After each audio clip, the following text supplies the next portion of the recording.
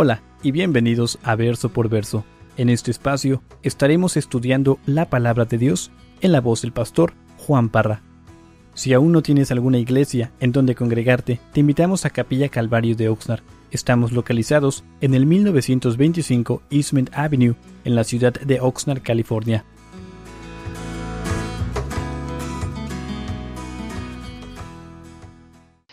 Oseas capítulo 2, y rápidamente lo que quiero hacer es quiero repasar para aquellos que no estuvieron aquí la semana pasada. La nación de Israel está disfrutando de un tiempo de prosperidad, de paz. El rey Jeroboam, a través de campañas militares, ha extendido el territorio del norte, esa área que les pertenecía a las 10 tribus del norte, y entonces, superficialmente o por fuera, exteriormente, ellos estaban disfrutando de esta paz, de esta prosperidad, pero por dentro se estaban pudriendo en su idolatría. Un adulterio espiritual en contra de Dios. Y me encanta porque Dios en su gracia, en su misericordia, envía a este profeta. Y muchas veces nosotros cuando estamos bien consumidos con nosotros mismos, cuando estamos en pecado, me encanta porque Dios va a enviar a un Oseas a tu vida. Y a veces es bien desagradable, pero una vez más, es el amor de Dios. Y Dios envía a este profeta, y recuerden, su nombre es ¿qué? Oseas, y significa Dios es salvación. Entonces la persona de Oseas, este hombre, este esposo, simplemente al llegar y presentarse con su nombre, le está comunicando a esta nación de que la salvación se encuentra solamente en Dios. No en estos dioses falsos de la fertilidad, no en Baal, en Dios. Y entonces vemos de que Dios es un Dios de paciencia. Y creo que lo puedes, creo que todos lo hemos experimentado en nuestras vidas. Dios es súper paciente y ha sido paciente con su pueblo, en especial aquí en esta porción que estamos viendo. Y me encanta lo que dice el apóstol Pedro. Pedro dice en el capítulo 3, verso 9, dice, el Señor no retarda su promesa según algunos la tienen por tardanza, sino que es paciente para con nosotros, no queriendo que ninguno perezca, sino que todos procedan al arrepentimiento. Entonces vemos de que Dios le está implorando a la nación de Israel, a su pueblo, a que regresen a Él, a que se arrepientan humildemente y vuelvan a su Dios amoroso. Y manda al profeta Oseas y le dice, Oseas, quiero que te cases, quiero que tomes a una mujer fornicaria. Dice, quiero que te cases con una prostituta, con una ramera. Y vimos la semana pasada de que Oseas lo hizo y se casa con esta mujer. Y obviamente su esposa se llama Gomer y tuvieron 3 hijos. Y entonces no sé si recuerdan los nombres de estos 3 hijos que tuvieron.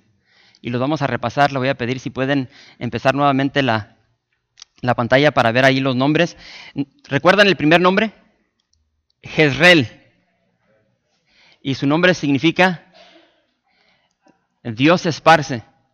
Y se cree que este primer hijo que tuvieron era hijo de Gomer y de Oseas, pero después los últimos 2 creen, algunos comentaristas, de que era el producto de sus relaciones fornicarias. Después tuvo a su segundo hijo, o hija más bien, Lo Ruama, que significa Dios no se compadecerá más. Y el último, Lo Amí, ya no son mi pueblo. Y entonces vimos el corazón quebrantado, el corazón devastado de este esposo por la traición, por la infidelidad de su esposa. Y vimos el dolor de Oseas. Y ese dolor de este esposo nos dio un vistazo al corazón de Dios. Porque, no sé si recuerdas, si el corazón del esposo, si el corazón de Oseas estaba quebrantado por la infidelidad de su mujer, de su esposa, imagínate el corazón de Dios. Porque ahora el corazón de Dios está quebrantado, está roto, no por la infidelidad de una sola mujer, sino por la de toda una nación. Y me encanta porque con todo lo que Israel había hecho, su infidelidad, su rebeldía, su indiferencia, su ingratitud, su desprecio, vimos de que Dios una vez más iba a ser fiel, iba a cumplir sus promesas, esa promesa que le había hecho Abraham, y los iba a recibir nuevamente, los iba a recibir, los iba a prosperar, nuevamente los iba a sembrar sobre la tierra de Israel, nuevamente iba a tener misericordia de ellos, y nuevamente serían su pueblo. Y con eso, fíjate lo que dice Oseas capítulo 2, vamos a leer del verso 1 al 5.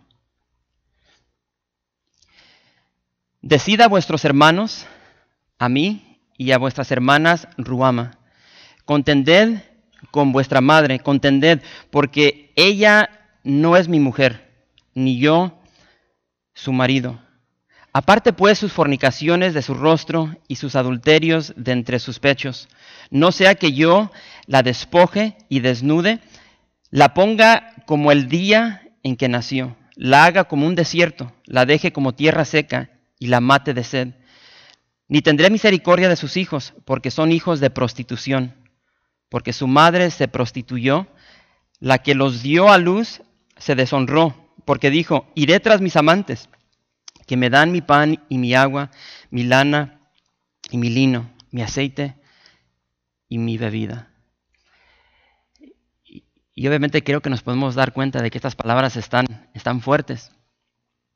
Y vemos que Israel, la esposa de Dios, por cuestión de sus fornicaciones, por cuestión de sus adulterios espirituales, esa relación que tenía con Dios, esa relación se había roto, había una división, y entonces, si vemos la foto aquí de esta esposa infiel de Gomer, Gomer merecía la muerte. De acuerdo a la ley de Dios, esta mujer merecía que la apedrearan.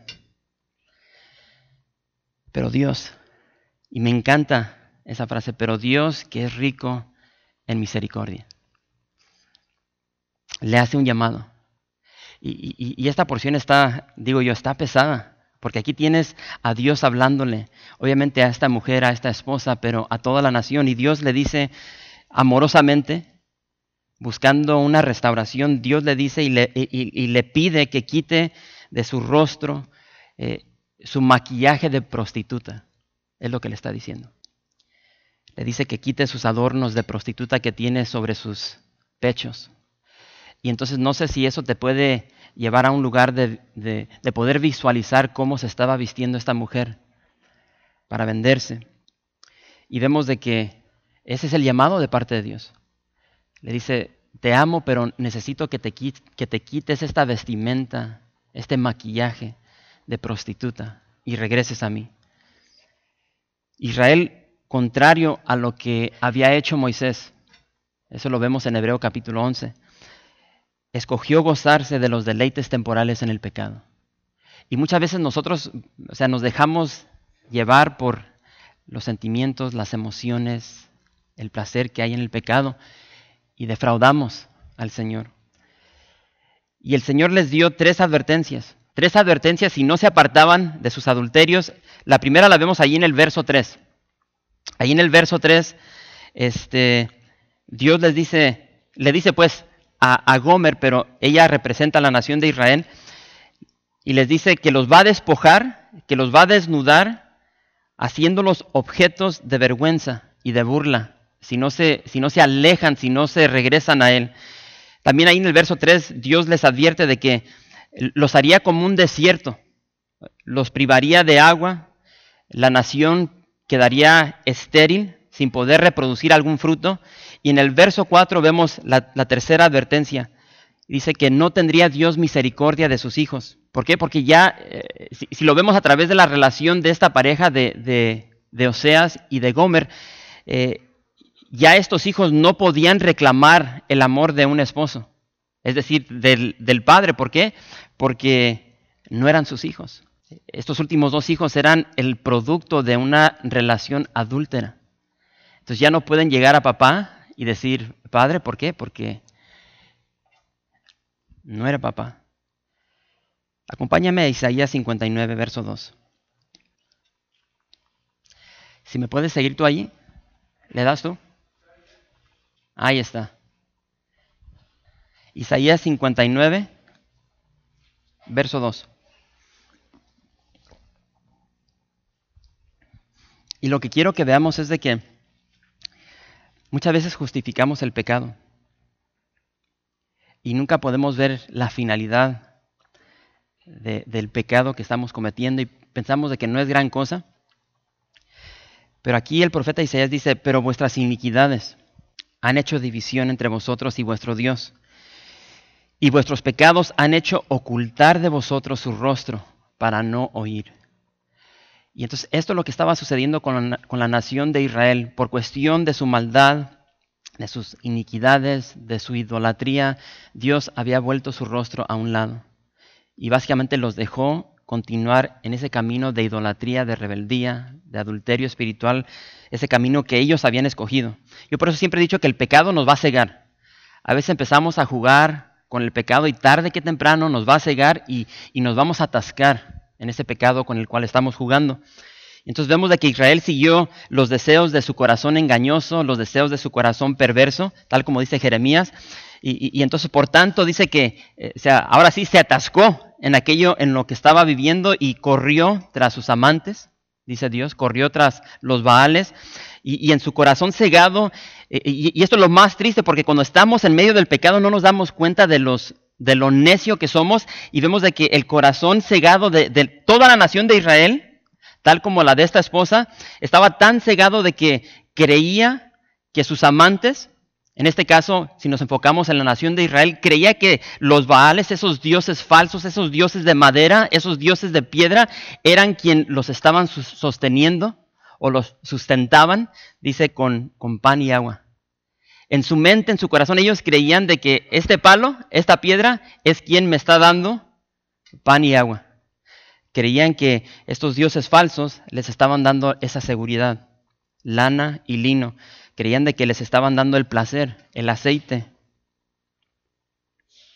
Y entonces, repito, el pecado nos va a cegar. Y nos va a cegar al punto de que no podemos ver la verdad. Y vamos a creer cualquier tontera. Y me encanta lo que dice Santiago. Santiago dice, toda buena dádiva, toda buena dádiva y todo don perfecto desciende de lo alto del Padre de las luces. Todo lo que tú y yo tenemos proviene de Dios. El día que tú pienses o el día que yo piense de que yo tengo esto porque, esto proviene de mí, ahí va a empezar nuestra decadencia. Oseas continúa y dice, fíjate lo que dice el verso 6. Dice, por tanto, he aquí, yo rodearé de espinos su camino y la cercaré con seto y no hallará sus caminos. Seguirá a sus amantes y no los alcanzará. Los buscará y no los hallará. Entonces dirá, iré y me volveré a mi primer marido, porque mejor me iba entonces que ahora. Y ella no reconoció que yo le daba el trigo, el vino y el aceite, y que le multipliqué la plata y el oro que ofrecían a Baal. En estos versos vemos una vez más el amor incondicional de Dios. Dice que amorosamente cercó a Israel por igual a esta esposa, la cercó con muros de espinas. ¿Para qué? Para mantenerla o para mantener al pueblo de Israel en el camino correcto, para que no se extraviara, para que no se fuera por el camino equivocado, un camino de dolor, de angustia. Y vemos de que Israel, aún con todo esto, iba a intentar seguir su maldad. Se quería seguir atascando en su pecado.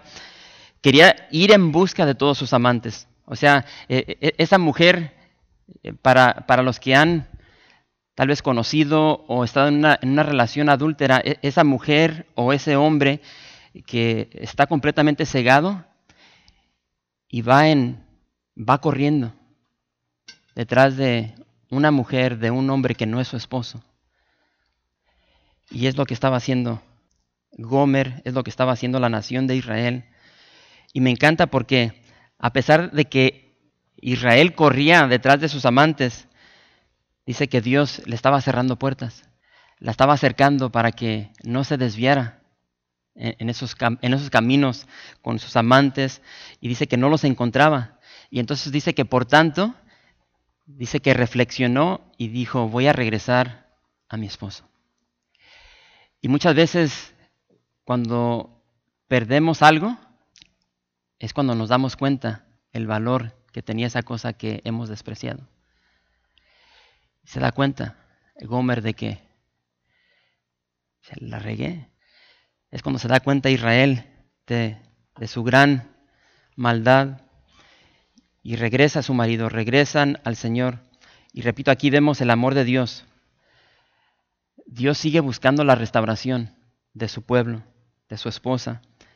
Y vemos de que, y esto es para todos nosotros, vemos de que en medio de este adulterio, en medio de esta cruel infidelidad, Dios es fiel.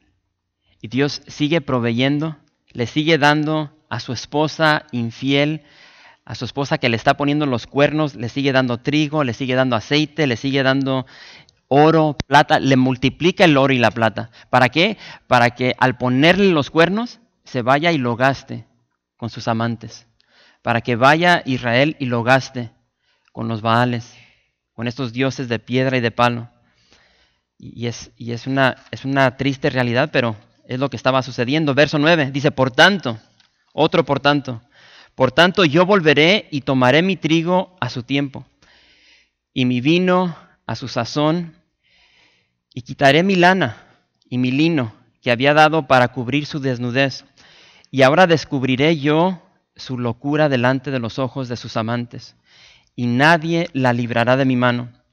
Haré cesar todo su gozo, sus fiestas, sus nuevas lunas y sus días de reposo y todas sus festividades, y haré talar sus vides y sus higueras, de las cuales dijo, mi salario son, salario que me han dado mis amantes, y las reduciré a un matorral, y las comerán las bestias del campo, y la castigaré por los días en que incensaba a los Baales, y se adornaba de sus arcillos y de sus joyeles, y se iba tras sus amantes, y se olvidaba de mí, dice Jehová.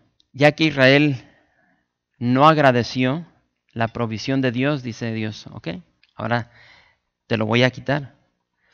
Y esa provisión, esa prosperidad, Dios, así como la dio, ahora la quita. Israel ahora tiene que, como quien dice, tiene que pagar la factura que acaba de llegar. Ahora va a cosechar lo que ha sembrado. Esta relación adúltera.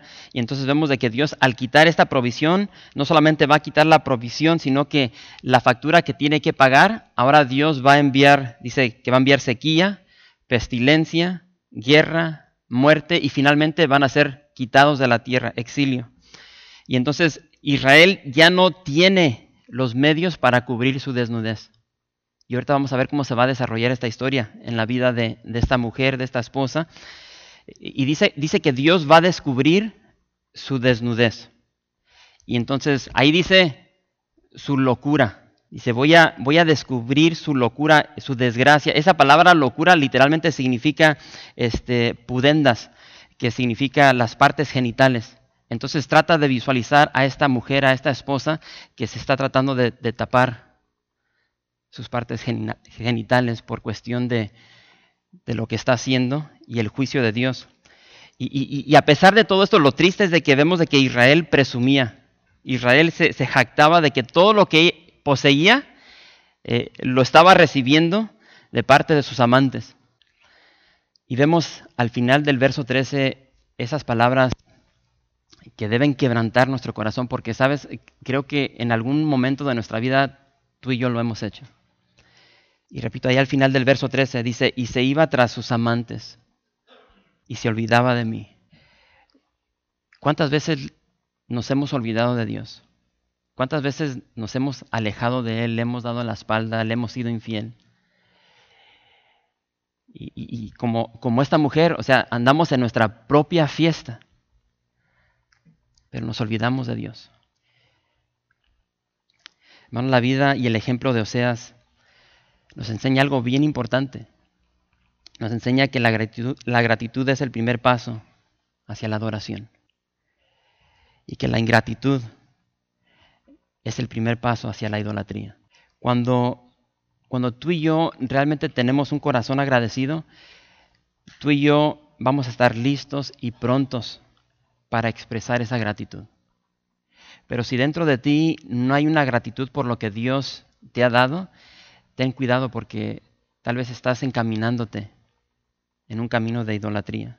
El verso 14 dice, pero he aquí, dice que yo la traeré y la llevaré al desierto y hablaré a su corazón y le daré sus viñas desde allí y el valle de Acor por puerta de esperanza. Y allí cantará como en los tiempos de su juventud y como en el día de su subida de la tierra de Egipto. Y entonces aquí vemos en estos versos de que el esposo, es decir, Dios lo dio todo. Dios lo dio todo para restaurar este matrimonio. Dios lo dio todo para restaurar esta relación. Y vemos de que Dios amorosamente promete atraer a Israel. Promete conquistar a su esposa. Y dice que a esta esposa infiel, Dios va a hacer todo para conquistar su corazón, para conquistar su amor, no porque se lo merecía, porque ya mencioné de que si merecía algo esta mujer era ser apedreada. Pero va a hacer todo para conquistarla simplemente por amor. Y la palabra de Dios dice que el amor cubre multitud de pecados. Y aquí estamos viendo un ejemplo glorioso de lo que el amor puede hacer. Entonces dice aquí que Dios promete llevar a su esposa, promete llevar a Israel al desierto. ¿Para qué? Para alejarla de sus amantes, para alejarla del pecado, de la tentación, y para tenerla sola en el desierto y poder hablar tiernamente a su corazón. Trata de visualizar a un esposo que le está hablando amorosamente a su esposa, le está susurrando en su oído. Y el desierto sería para su esposa, para Israel, un lugar de protección, así como lo fue por 40 años cuando salieron de la nación de Egipto y Dios los protegió por 40 años en el desierto. Y entonces lo que debemos ver aquí es de que, hermanos, cuando tú y yo pecamos en contra de Dios, no solamente quebrantamos la ley de Dios, sino que quebrantamos el corazón de Dios. Y muchas veces no vemos ese aspecto. O sea, nos metemos en un estado bien religioso donde pensamos, híjole, ya quebranté la ley de Dios por lo que acabo de hacer, pero no nos damos cuenta que con nuestro pecado, con nuestra infidelidad, estamos quebrantando el corazón de Dios. Dios siente. El corazón de Dios puede ser quebrantado cuando le fallamos, cuando somos infieles. Y el amor de Dios siempre está cerca para sus hijos. Dios siempre busca, como podemos ver aquí, siempre busca atraernos hacia Él. Lamentablemente nosotros, tal como esta esposa, tal como Gomer, estamos en nuestra propia fiesta, lo despreciamos cuando buscamos nuestro propio placer con nuestros propios amantes. Y entonces aquí tenemos una foto de cómo el pueblo de Dios hace 3000 años atrás, tal como el pueblo de Dios el día de hoy, le puede ser infiel a Dios. Y entonces lo cierto es de que la distancia más corta entre tu problema y la solución es la distancia entre tus rodillas y el piso. Es simplemente doblegar nuestro corazón, humillarnos y reconocer que estamos adulterando, de que estamos siendo infiel y simplemente pedir perdón. Me encanta lo que dijo David. Salmo 34, verso 18 dice, cerca está Jehová de los quebrantados de corazón y salva a los contritos de espíritu. Y entonces, si algo podemos ver aquí vez tras vez, es el amor de Dios. El amor que Dios tiene hacia ti, hacia mí, hacia esta esposa infiel. Y Dios promete nuevamente darle a su pueblo viñas desde el valle de Acor. Y no sé si ese valle te suena, pero el valle de Acor, si regresas a Josué capítulo 7, allí fue donde Acán pecó contra Dios y tomó del anatema. Y en el valle de Acor es donde ya lo descubren y lo mandan a apedrear a él con toda su familia. Entonces, la palabra Acor significa tribulación, aflicción, tormento. Y entonces, en este valle de tormento, en este valle de aflicción, Dios en su misericordia, Dios en su amor, abre una puerta de esperanza para su pueblo, para su esposa. Y dice que después que se abra esa puerta que Él va a abrir, van a poder ser encaminados en un camino de esperanza, tal como lo experimentaron cuando salieron en libertad de la nación de Egipto. El verso 16 dice, en aquel tiempo, dice Jehová, me llamarás Ishi, y nunca más me llamarás Baali, porque quitaré de su boca los nombres de los Baales, y nunca más se mencionarán sus nombres. En aquel tiempo haré para ti pacto con las bestias del campo, con las aves del cielo, y con las serpientes de la tierra, y quitaré de la tierra arco y espada y guerra, y te haré dormir segura. Y te desposaré conmigo para siempre, te desposaré conmigo en justicia, juicio, benignidad y misericordia, y te desposaré conmigo en fidelidad, y conocerás a Jehová. Cuando Israel sea restaurada a la tierra santa, y eso está en el futuro, dice aquí Dios, ya no me van a llamar Baali. Baal significa Señor, sino que le van a decir Ishi, que significa esposo mío. Y repito, aquí estamos viendo la ternura de Dios. Nunca olvidemos de que sí, Dios es nuestro Señor, pero también es nuestro esposo. Y como cualquier relación matrimonial, tiene que haber compañerismo entre una pareja, tiene que haber relación, y Dios se deleita en pasar tiempo contigo, conmigo. Dios quiere estar relacionado con nosotros, con su esposa. Esto no se trata de religión, se trata de caminar, vivir tu vida con el Dios que te ama, con un amor eterno. Y vemos de que Dios promete una paz a su pueblo. O sea, sí tenemos una paz que sobrepasa todo entendimiento el día de hoy, pero nos espera una paz más allá, en la eternidad. Aquí se nos está hablando del milenio, donde me encanta esta porción aquí. Dice, en aquel tiempo haré para ti pacto con las bestias del campo, con las aves del cielo, con las serpientes de la tierra. Y dice, voy a quitar de la tierra el arco, la espada, la guerra. Viene un tiempo, un periodo de 1000 años donde tú y yo vamos a disfrutar de una paz que jamás se ha experimentado sobre la tierra. Y eso está en el futuro. Por igual Israel va a disfrutar de una eterna relación con Dios. Y curioso porque ahorita, no sé cuántos de ustedes están al tanto de lo que sucedió esta semana, donde el presidente de Estados Unidos, después de 20 y tantos años, declaró a Jerusalén como la capital de Israel. El día de hoy se está cumpliendo profecía tras profecía. Estamos viviendo en los últimos días. Y entonces ahorita obviamente estamos en el tiempo de los gentiles, ahorita Dios se está enfocando en su iglesia, pero viene un tiempo donde Dios se va a enfocar nuevamente sobre el pueblo de Israel. Y está por llegar. Y va a llegar ese momento donde Dios ya va a quitar el rostro de la iglesia, de ti y de mí. ¿Por qué? Porque vamos a estar en el cielo y se va a enfocar en Israel. Y en ese momento lo van a reconocer por lo que es. Y entonces dice aquí Dios, me encanta porque dice, me voy a desposar contigo, te voy a hacer mi esposa. Y vamos a estar en relación, en comunión nuevamente, nomás que en esta ocasión, me encanta esto, dice, esta relación, este matrimonio va a estar fundado en justicia, en juicio, en benignidad, en misericordia y en fidelidad. Y qué contraste con lo que estamos viendo ahorita en esta infidelidad, en esta prostitución de la esposa infiel de Israel.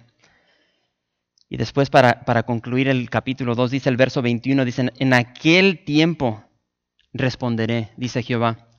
Yo responderé a los cielos y ellos responderán a la tierra. Y la tierra responderá al trigo, al vino y al aceite. Y ellos responderán a Jezreel. Y la sembraré para mí en la tierra y tendré misericordia de Lo Ruama y diré a Lo Ammi, tú eres pueblo mío, y él dirá, Dios mío. Familia, Dios es fiel. Dios es fiel y Él responde cuando tú y yo nos volvemos a Él. Cuando le damos la espalda al pecado y retornamos en arrepentimiento, en humildad, Él es fiel y nos va a responder, nos va a perdonar. Juan dice, si permanecéis en mí y mis palabras permanecen en vosotros, pedid todo lo que queréis y os será hecho. Y entonces vemos nuevamente esa palabra que vimos la semana pasada. Nuevamente Dios va a sembrar. Jezreel va a sembrar a su pueblo en la tierra santa en Israel, porque recuerden, los va a llevar a otras naciones. Van a llegar los asirios y los van a esparcir por toda la tierra, pero Dios, porque es fiel, porque ama a su pueblo, los va a regresar y los va a plantar, los va a sembrar nuevamente en la tierra, nuevamente va a tener misericordia de ellos, nuevamente va a ser su pueblo. Y es lo que está diciendo aquí. Aquí ya se remueven, se quitan los prefijos y ahora solamente es Ruama y Ami. Y ahí vemos la fidelidad de Dios, porque Dios siempre va a proveer para su pueblo. Cuando tú y yo busquemos a Dios, Dios siempre, siempre, siempre va a responder. Sí, en Mateo vemos de que dice, mas buscad primeramente el reino de Dios y su justicia.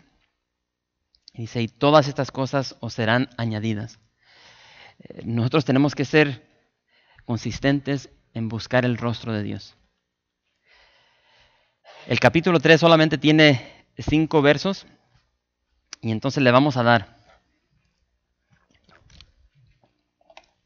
Y dice así, me dijo otra vez Jehová, ve, ama a una mujer amada de su compañero, aunque adultera, como el amor de Jehová para con los hijos de Israel, los cuales miran a dioses ajenos y aman tortas de pasas. La compré entonces para mí por 15 siclos de plata y 1 homer y medio de cebada. Y le dije, tú serás mía durante muchos días, no fornicarás ni tomarás otro varón, lo mismo haré yo contigo. Porque muchos días estarán los hijos de Israel sin rey, sin príncipe, sin sacrificio, sin estatua, sin efod y sin terafines. Después volverán los hijos de Israel y buscarán a Jehová su Dios y a David su rey y temerán a Jehová y a su bondad en el fin de los días. Quiero que veamos el verso 4.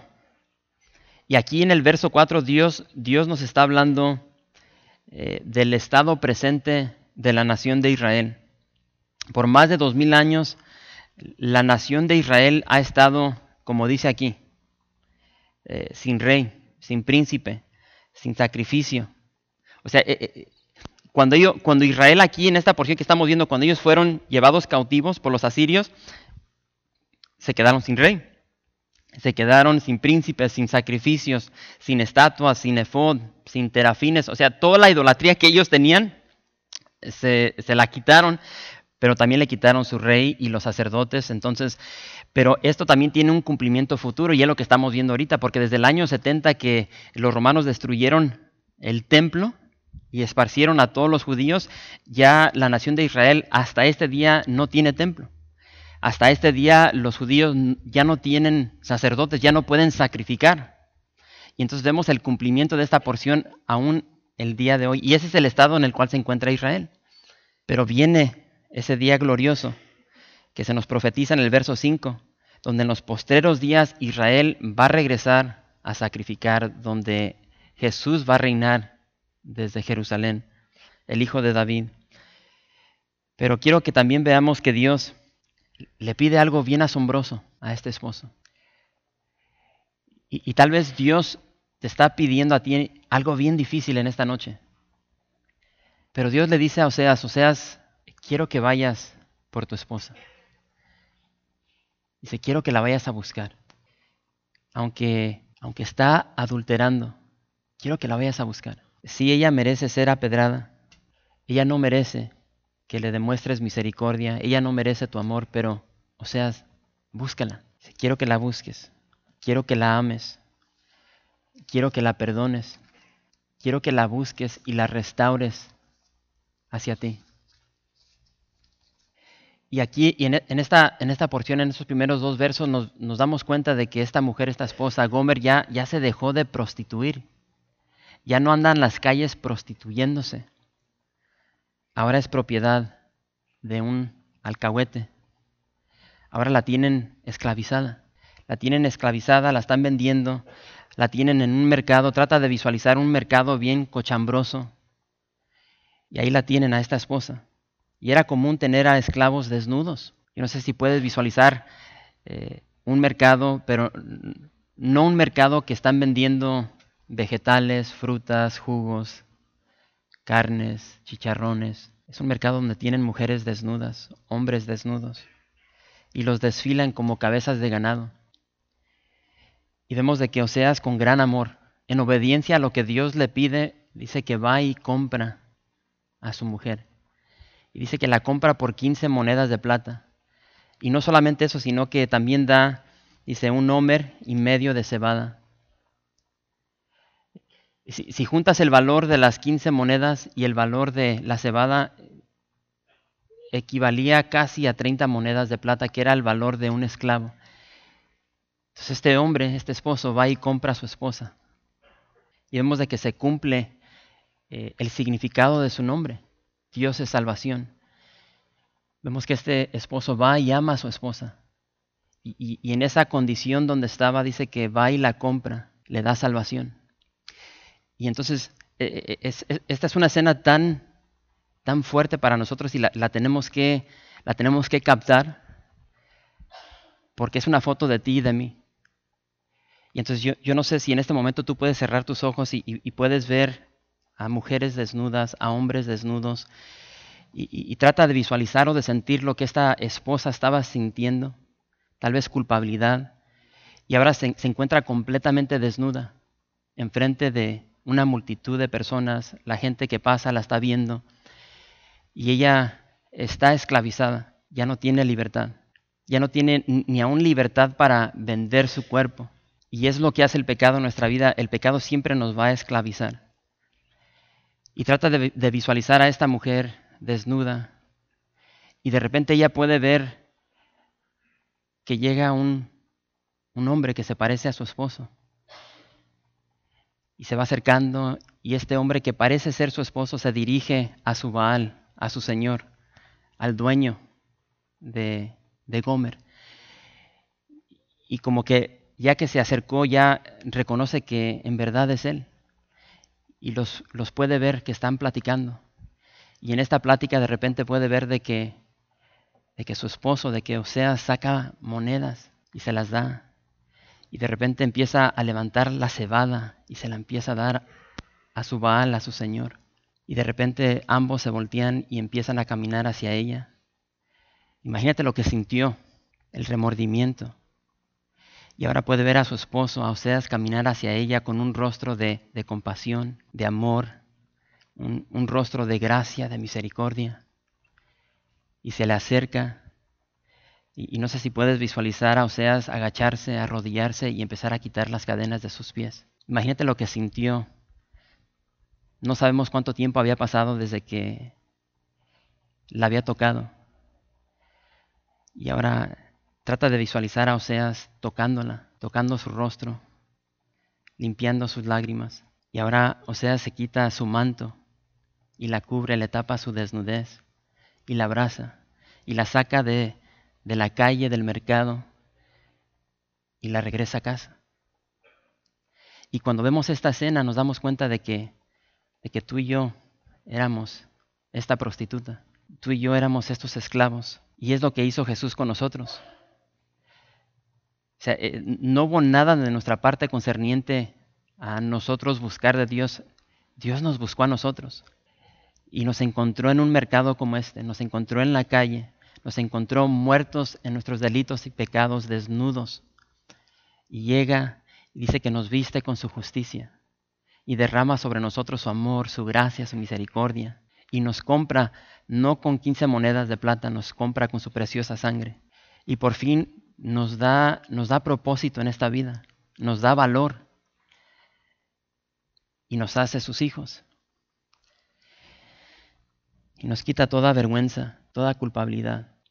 Después de este acto de amor,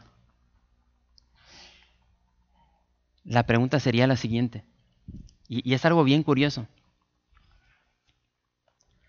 porque es una historia fascinante, es una historia de redención. Pero tú puedes leer la historia y no se nos dice. Y yo me pregunté, ¿se mantendría fiel esta esposa? ¿Le sería fiel a Oseas después de todo lo que hizo? vivirían el resto de sus vidas juntos, felices, formarían una familia unida, alegres, con estos 3 hijos. ¿O sería que regresaría a su estilo de vida del pasado, a prostituirse, a serle infiel a su esposo? Y repito, no se nos dice. No se nos dice. Y creo que esa lección es para ti y para mí, porque creo que esta finalidad de la historia de esta pareja la concluimos tú y yo. Y creo que nosotros nos tenemos que preguntar en esta noche, a la luz de lo que Dios ha hecho por nosotros, nos tenemos que preguntar, o déjame decirlo de esta manera, pregúntate tú, ¿qué vas a hacer tú? ¿Le vas a ser fiel a Dios? Después de un acto como este, el que acabamos de ver de Oseas, de ir y comprar a su esposa que se estaba prostituyendo, al punto donde cae como esclava, y aún así en amor Oseas va y la compra, la redime. La pregunta que nos tenemos que hacer es, ¿le voy a ser fiel yo a Dios? Y me encanta, y quiero cerrar con esto, y me encanta lo que dice el apóstol Juan, porque ante la pregunta que nos tenemos que hacer, de que si le vamos a ser fiel a Dios, lo tenemos que tomar en contexto de lo que acabamos de ver, pero también de lo que dice el apóstol Juan. Y dice, mirad cuál amor nos ha dado el Padre, para que seamos llamados hijos de Dios. O sea, tú tienes que considerar el amor de Dios. Dios lo dio todo